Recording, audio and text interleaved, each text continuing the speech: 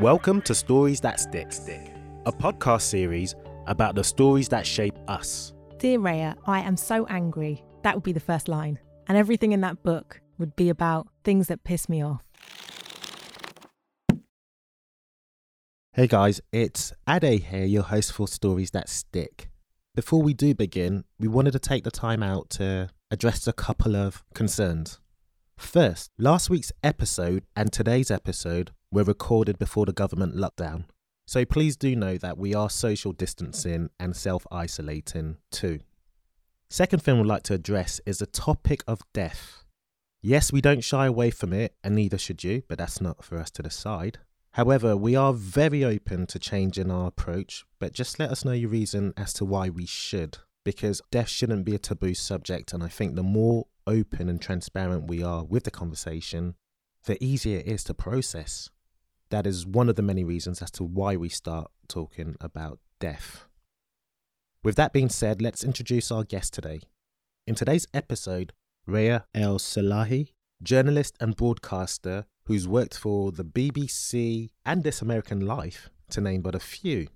She talks about how she became a journalist, but more specifically why she became a journalist. As we mentioned, we do start every conversation talking about death.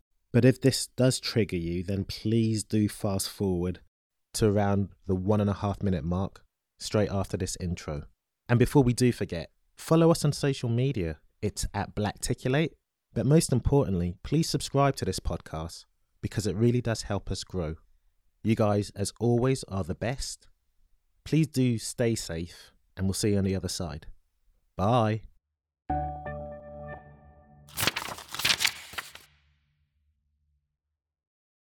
So Raya, welcome. Thank you. Am I close enough to the mic? Yeah. Good. I do know, or you have told me that you're a fan. I am a huge fan of the series, Stop saying huge. But I'll take it. So you know how we always start? I do, and I don't know why. Why do you start with death? Because I think it often informs the way we live. But also the fact that we are doing a sort of, this is your life in our own unique way. So dare I say, and God forbid, but if you were to die, this might be a nice sort of, ooh, here's a legacy podcast. God, I better watch what I say in that case. No, far from. So yeah, death. Not a fan. Okay. Not a huge fan. It's not my favourite thing on the list of things that I like. Do you think about it? I increasingly think about it, actually. I spent a lot of my 20s not thinking about it and living life in a really carefree way. And in recent years, you know, you hit your 30s, you get a little bit older, and it does change the way you live. It's absolutely changed my outlook on life. Yes, changed yours. Yeah, absolutely. It gives me a timeline. I think my 20s, I lived life thinking that everything would last forever and that whatever's happening now doesn't really matter because, you know, I'll be around forever. There's something beautiful about that. There's something really I miss about being the kind of person that can go into spaces and just be like, whatever happens, happens. Because there's something quite limiting about knowing that death is inevitable. And there's something about being young and being carefree, which actually there's a lot of beauty in. And I do miss that, but I don't think once you've lost it, you can never get it back. Well, let's get into your life. First chapter, that's 0 to 10.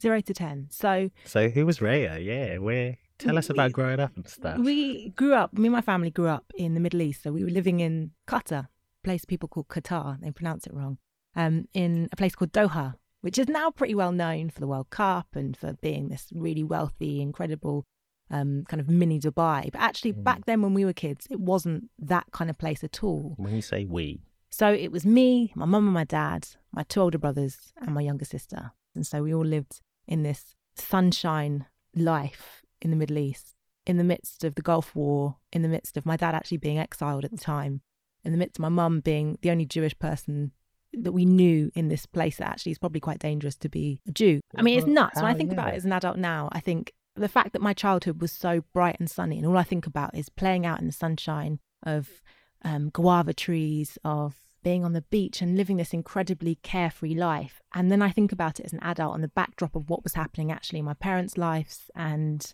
current affairs in that part of the world. It's nuts that we were so unaware of it. Talking about memories and fond memories specifically, you actually wrote a northern Sudanese folk tale called Fatima the Beautiful. Do you know, it's so Tell me about funny. that. I hadn't thought about that story until you asked me about stories that stick. So in northern Sudanese culture, there is a tradition of storytelling, but it's oral storytelling communally. So you'll have an elderly person in the family, usually a grandmother, it's usually women, who every night at bedtime will get together a group of kids. So it's not just you and your family, it's the community. And they'll tell stories that have cliffhangers.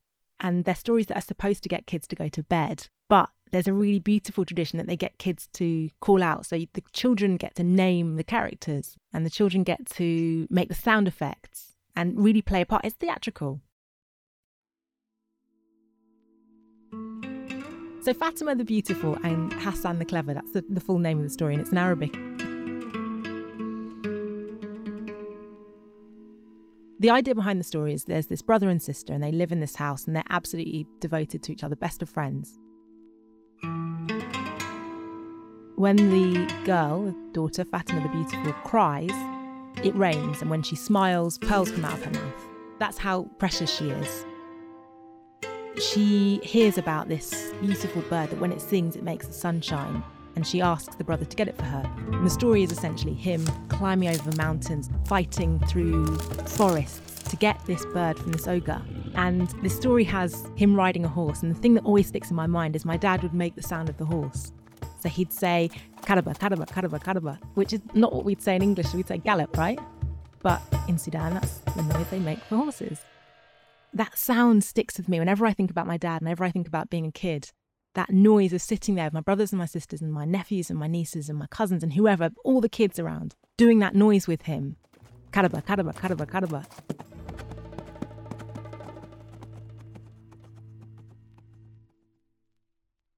That sounds fantastic. You do speak with such a big smile when you mention your father. Why was he exiled?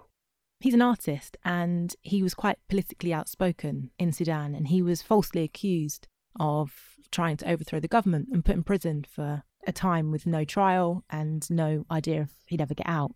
And he somehow managed to get out, and they said to him, look, we're going to put you on house arrest, so you're allowed out of prison, but you have to stay where you are. And he said, yeah, no, that's fine, I understand, I'll stay. And the second the guards left, he got his belongings together and got the hell out of there. So your dad's an artist. Dad's an artist. What kind of artist? So he... Apart from, doing coups and stuff with government and just apart from causing trouble, yeah. He's my jailbird. So my dad does a form of art which is known as African modernism. And he, for many years, the art was the thing that he had to do on the side because it was a form of art that wasn't recognised or appreciated. As often, I think anyone with any links to particularly Africa and the Caribbean can appreciate. A lot of our art forms and our history and our storytelling is considered often in the West second rate. And I'm so pleased that that's changing. I think it really is changing. My dad, a few years ago, became the first African artist to have a major exhibition at the Tate. And he's getting that recognition that he absolutely deserves. And I'm so glad that he is. Congrats to him. Yeah, I know, right? I'm so proud of Dad. him. Big up, Dad. Really, really proud of him.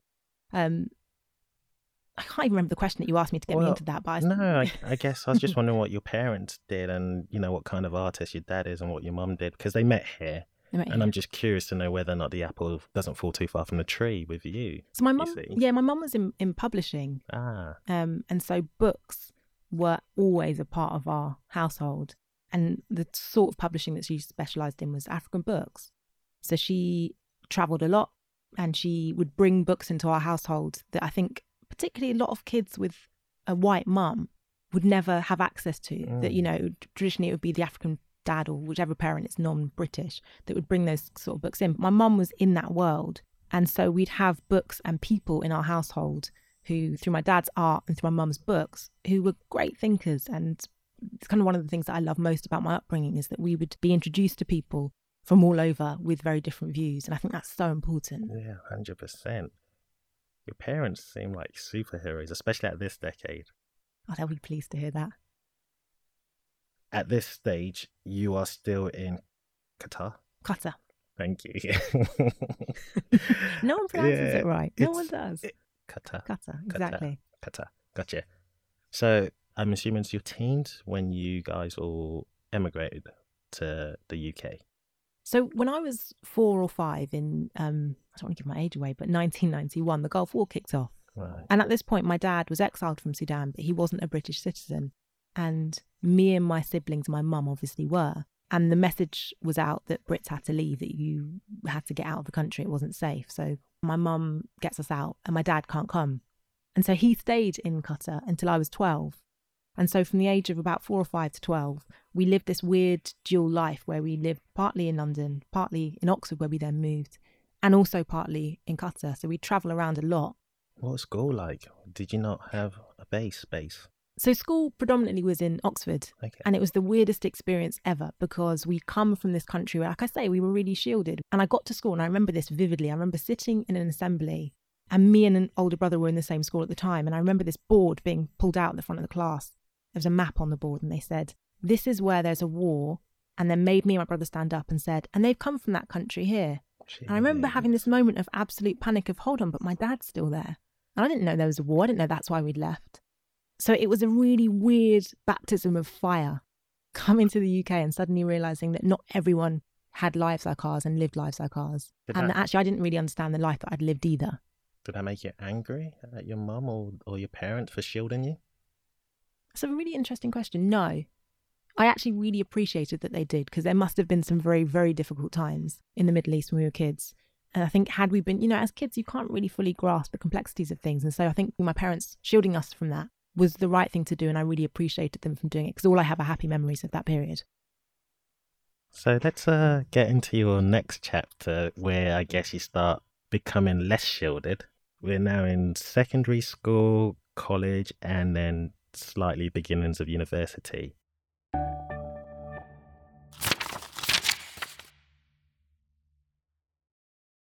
(11 to 20). Who was Raya then? Oh, trouble. Were you? I come Why? from this household that was, my dad was a Muslim. We grew up in a Muslim culture. My mum was Jewish and I knew about her culture and we absolutely observed the cultural holidays. So we would celebrate Eid, we'd celebrate Christmas, we'd celebrate Hanukkah. And as a child, that just felt normal. I thought everyone did that. And it wasn't really till I was a little bit older at school, started to realise how different that was to everyone else. And like most kids, got to that stage as a teenager where it suddenly started to feel as though, why would you do this? Why would you bring us up here? Why would we come to this like dead city? I mean, to this day, the city that we grew up in, we left this incredible sunshine. We were based in Hackney before that. We have this house in Hackney and my mum moves us to Oxford. And so I had a lot of anger in my teens. And also that I went to a school that was predominantly white. And so I was the only non-white kid in my class. I had to deal with a lot of people, teachers included, asking stupid questions, saying stupid things, not from a place of, I think, any negativity, but just ignorance because they hadn't lived as global lives as we had lived. Question. Where do you call home now? London is home. That idea of where are you from I've always struggled with because there's not a clear answer to that. How can you say you're from London when your family live in Sudan? How can you say you're a Muslim when your mum's a Jew? How can you, label yourself? It's just not that simple. And I really struggled with that as a teenager. As an adult, I've got much more comfortable. Actually, I love it. I think there's a real power in it. But as a teenager, it was tough, really tough. I'm just always curious about those who are mixed. They say nothing's lost, but everything's gained. Have you ever heard that? Yeah. Insofar as expression. Do you agree with that or do you feel displaced? Not at all. I don't feel either of those things. I think there's a misunderstanding about people that come from any sort of mixed heritage. And I just want to get it right. If you have... please. So the idea that you can be one thing, I don't agree with anyway. But in the way that we see mixed race heritage in this country, in this day and age, we see it as two halves of something. And I think that's twisted. I think it's something completely different. I'm not half Sudanese and half Russian, Jewish, English, weird mix. I'm whole something completely different. I think it's that box ticking thing though. It's so much easier when you can say someone is Jamaican and that's it. And that the box ticking exercise is only useful to us from the outside. It's actually probably not very useful for the individual. No, not at all. I'll give you a good example. When I was a kid, we went to Sudan once and I always bemoaned the fact, particularly through my, age 11 to 20, that I had no links to that part of my identity at all because my dad had been exiled. So as an adult, I made a conscious decision that I was going to go to Sudan with my dad and see if there was a sense of roots, of something that I could connect to that would mean that I'd want to live there. So I get to Sudan, bear in mind my Arabic is really, really bad. And I get with my cousins and I say, look, show me around, show me what you do, like how you spend your time. They say, I will take you to the mall. My dad says to me before we go, make sure you cover your hair. And I'm a feminist and I'm not religious at all. And that's not something that I'm willing to do. So I said, no, I'm not doing that. My dad said, you're going to get whipped in the street if you don't do this. And I said, well, let them whip me. We'll see what happens. So my cousins are already thinking, great, we've got to look after this idiot who won't even cover her hair, that can't speak the language. What are we going to do? So I'm heading to the mall with my cousin. And this is one of the few cousins that speaks a little bit of English. And we're walking around and I'm thinking, people are so nice. And I say to her, no one's whipping me. People are really nice here. Well, what's my dad talking about? And she turns to me and she says, that's because you don't understand what they're saying about you. Do you think of yourself as Sudanese? And I said, yeah, of course I am. And she responds, to us, you're white. And it was such kind of a grounder for me that it kind of dragged me straight back to that sense of you think that you're going to go somewhere and suddenly like, this is my place and I fit in and this is all me. And you realise that that kind of box ticking exercise that you think in your head, that it becomes ingrained, that you think you can somehow kind of jump back into. You can't. It's not possible. So what were you thinking during this decade, especially from a career perspective? Because, well, that's why you're here. I said that I was trouble in that period, and I was absolute trouble. I mean, I gave my mum absolute hell. And I think a lot of that was because if you're a kid with a parent that looks very different to you, you know, I look very obviously non-white, my mum looks like a white woman, you can't help but have questions around your hair or the fact that you tan differently or the fact that people behave towards you very differently. And that happened a lot throughout school. I had a really hard time in school for that reason. I think there was lots of assumptions about who you'd be and what you'd be good at. And I mean, perfect example, sports and music. You know, I liked both of those subjects, but they weren't the things that I excelled at. And yet I'd get into school and the first thing that I'd be told was, I bet you're good at singing. I bet you've got good rhythm. I mean, I have. I can't sing, but I've got rhythm, if I do say so myself. But the assumption that that's what I'd be good at, not the English, not the creativity. But what were you thinking? I mean, insofar as career-wise, were your parents pushing you to be? Do you know, it's so funny because there's this kind of very well-treaded path with a lot of people of African heritage talking about their parents saying there are specific jobs that are acceptable for you. You can be a lawyer, a doctor or whatever. And my dad was an artist. And so the idea that you could be creative and that could be a career path was always something that was a given in my household. So when you have a parent who is a creative, particularly when that parent is a black parent in a white country, predominantly white country, and how their expression of art isn't valued, that they can't necessarily make a career out of that, that's tough. And as much as there's definitely a route in creativity that you can take, there is also a limitation to how are you going to feed yourself and clothe yourself and have a house if the one thing that you love to do and you're good at, you can't afford to do. It's the hard one. Can I ask a personal question? Are you wealthy? Are you middle class? What class system would you say you were in? Yeah, I definitely call myself middle class. Definitely. Both my parents went to university. I went to university. I definitely grew up in a comfortable, you know, I say comfortable, there were things going on, but financially, yeah, compared to a lot of my friends, I can't shy away from the fact that one of the very differences between my generation and perhaps my parents' generation is that you can be black and middle class, and that's not a surprise. Yeah. What are you thinking? Career? So I went into school and I hated school with a passion. It wasn't for me at all. I would constantly get into trouble. I just didn't have anyone that I saw that looked like me, that I could relate to, that talked about things that I cared about.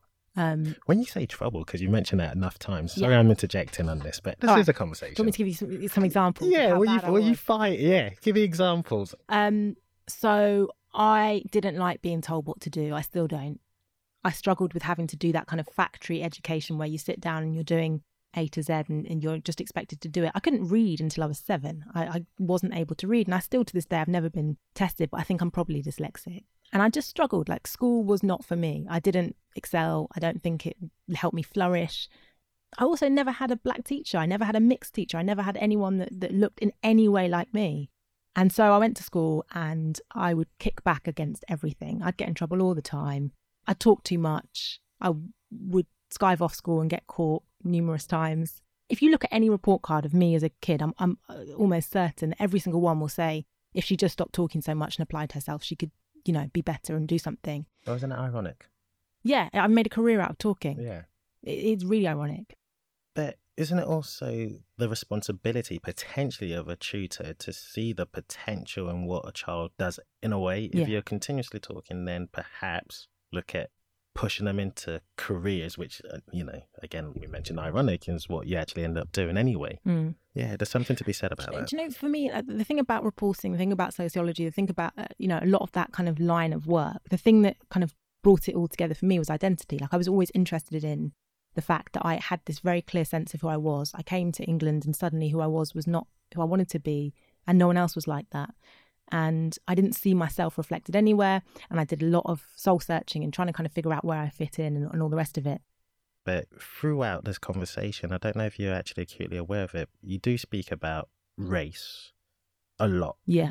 Almost as... I'll tell you... That's okay. No, I'll tell you, there's a good reason for that. I think one of the things that I did when I came to this country and felt quite inhibited by lots of the questions that were asked about me was what I think a lot of non-white kids in very white environments do, which is try to shy away from, in my case, Black identity.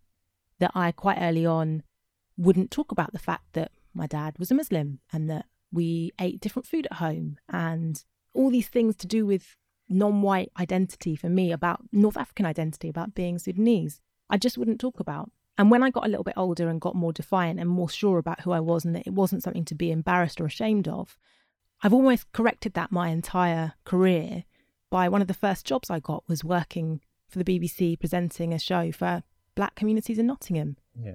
We will join the dots. I do want to get into that. But the only reason why I actually brought that up is because at this stage, and what I'm trying to establish is where you're thinking career-wise.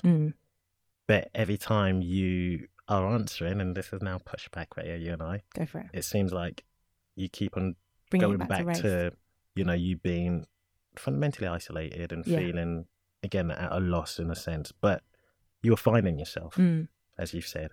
So I'm asking, what's this thinking of what you wanted to do, So I went into... I hope that's... it makes absolute sense. Okay. And it's really true. It's a really good observation because it kind of gets to the crux of what happened at that stage in my life, that I went to sixth form and I decided to do sociology because the first day of a class, one of the teachers gave us a handout and it had a whole load of things that sounded like weird...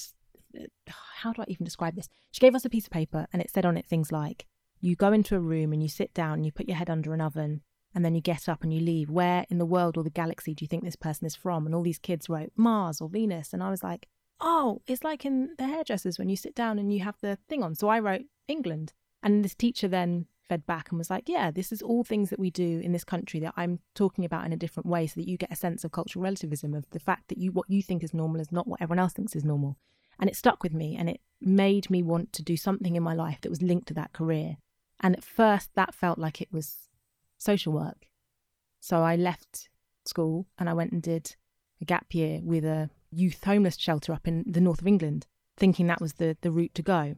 And I'm working in this homeless shelter for young people. And the first night, this kid comes in who is off her face. She's clearly on something. And these kids are all under 16. And she slits her wrists and tries to kill herself. And I walk in a room and there's this girl covered in blood, and more blood than I'd ever seen in my life.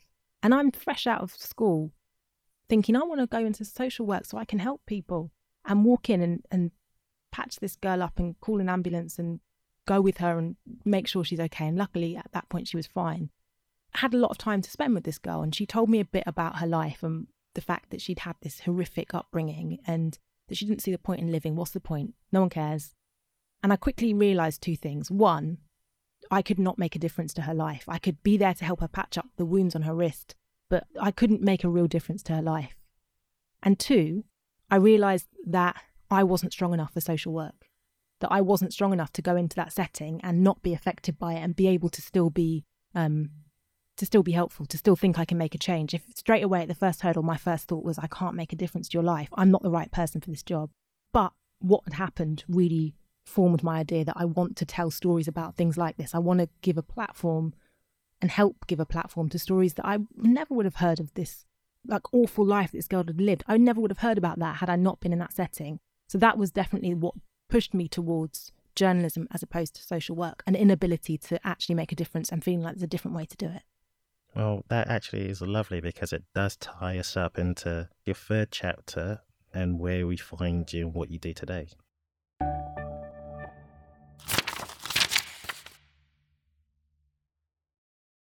The pictures we're painting and what I'm getting in this chapter now, your uni, is you wanted to do something in journalism and specifically tell the stories that many people wouldn't necessarily have access to.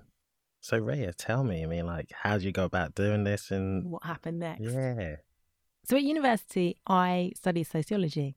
I went to Nottingham, and one of the first things that I did when I was there was get involved with a community radio station called Kemet. And it was this radio station in this part of Nottingham that's renowned for traditionally having been the centre of a lot of gun battles. And so it was this area that was labelled a hard-to-reach area, and I hate that term, but it was what it was described as academically at the university. So I go to this area, and this area is predominantly African Caribbean. Surprise, surprise, it's called Hard to Reach and it's black. And they had this radio station. They were predominantly music and entertainment, but they also had a lot of incredible minds who were telling stories about what life was like in their experience in that part of the city. So I got involved with this radio station all the way through university. I then got a job there and was doing this show, Raya El Salehi, taking you through kind of discussion show about issues, really small, hyper stories about, the bin collections in Nottingham, embedded in this so-called hard-to-reach community.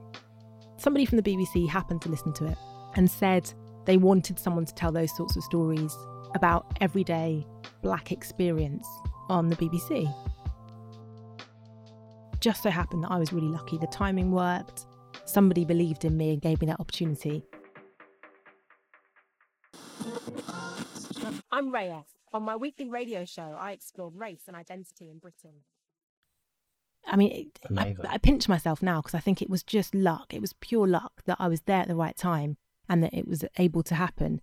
But it meant that I went from being this university kid, not quite sure what direction I was going to go in, but not sure that I wanted to do sociology. So having the platform of a BBC show and the word BBC presenter under my name, and that opened doors like nothing else.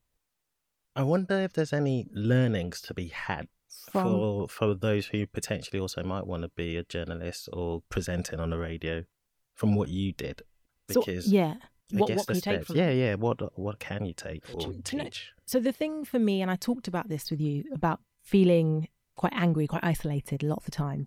And I think there's real power in anger. I think it's why Black Twitter is such a phenomenon, because that anger, when it's channeled, is like nothing else. And there's something about going into journalism with an anger about not being listened to, about not seeing yourself reflected, about knowing that what you have to say and the art you love and the shows you watch and the books you read are valuable. And knowing that the reason they're not viewed as valuable is not because they're not, it's because the person making that decision just isn't of your world. I think for anyone that wants to go into any sort of journalism, but particularly broadcast, there is no substitute for the things that make you angry and wanting to tell other people about why it matters.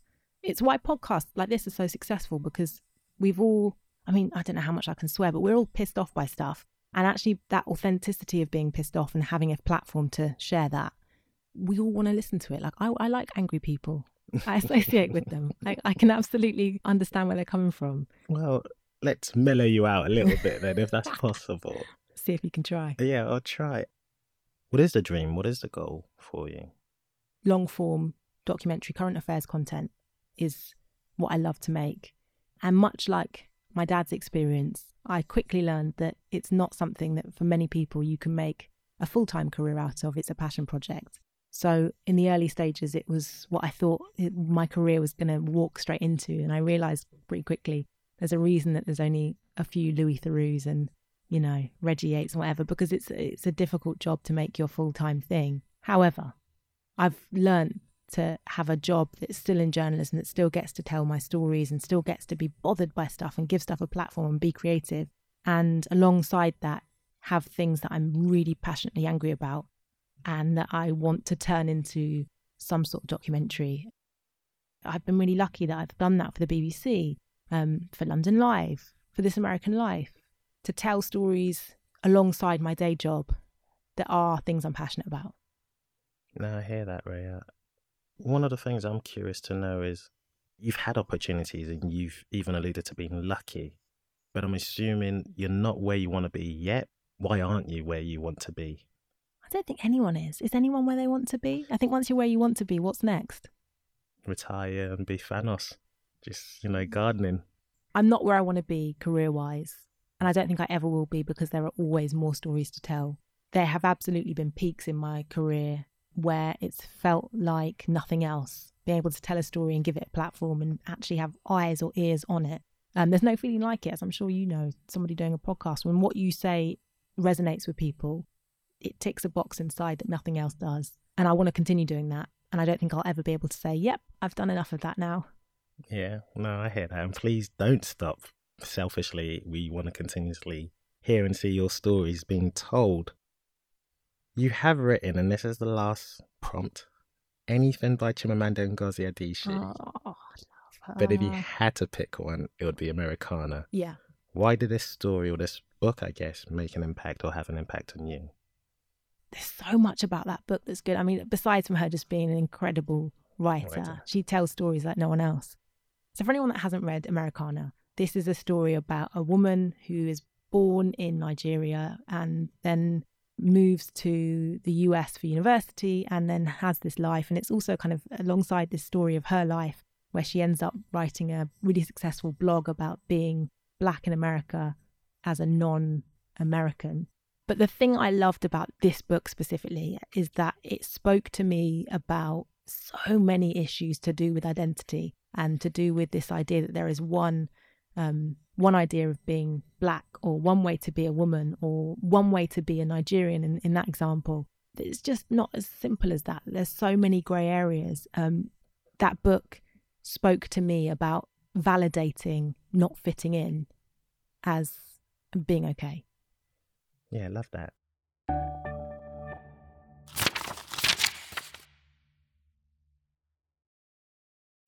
If there was one book you can gift, what book would it be? That's such a difficult question to answer. Do you know what I think I'd do? I'd give a notebook that was empty.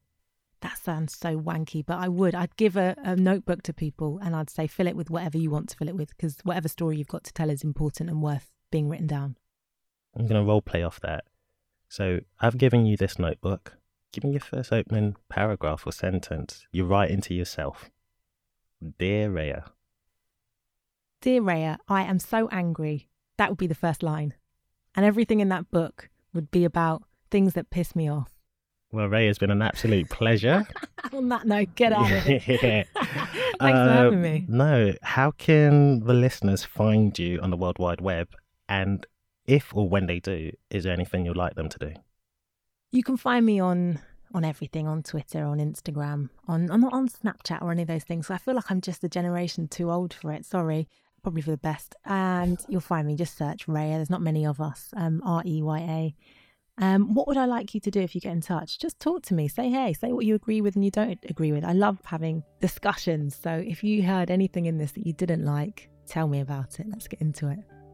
Well, it's been an absolute pleasure. And guys, as always, do rate, review, share, etc., etc. Subscribe, most importantly, because then you get reminded. I know I'm not supposed to drop in on that, but I subscribe and I love it because I find out about all these fascinating people. Subscribe, people. Thank you very much. So take care. Bye. Today's episode was produced by Ade Bambala, sound designed by Chris Arise, and if you'd like to be featured on Stories That Stick, then please do get in touch.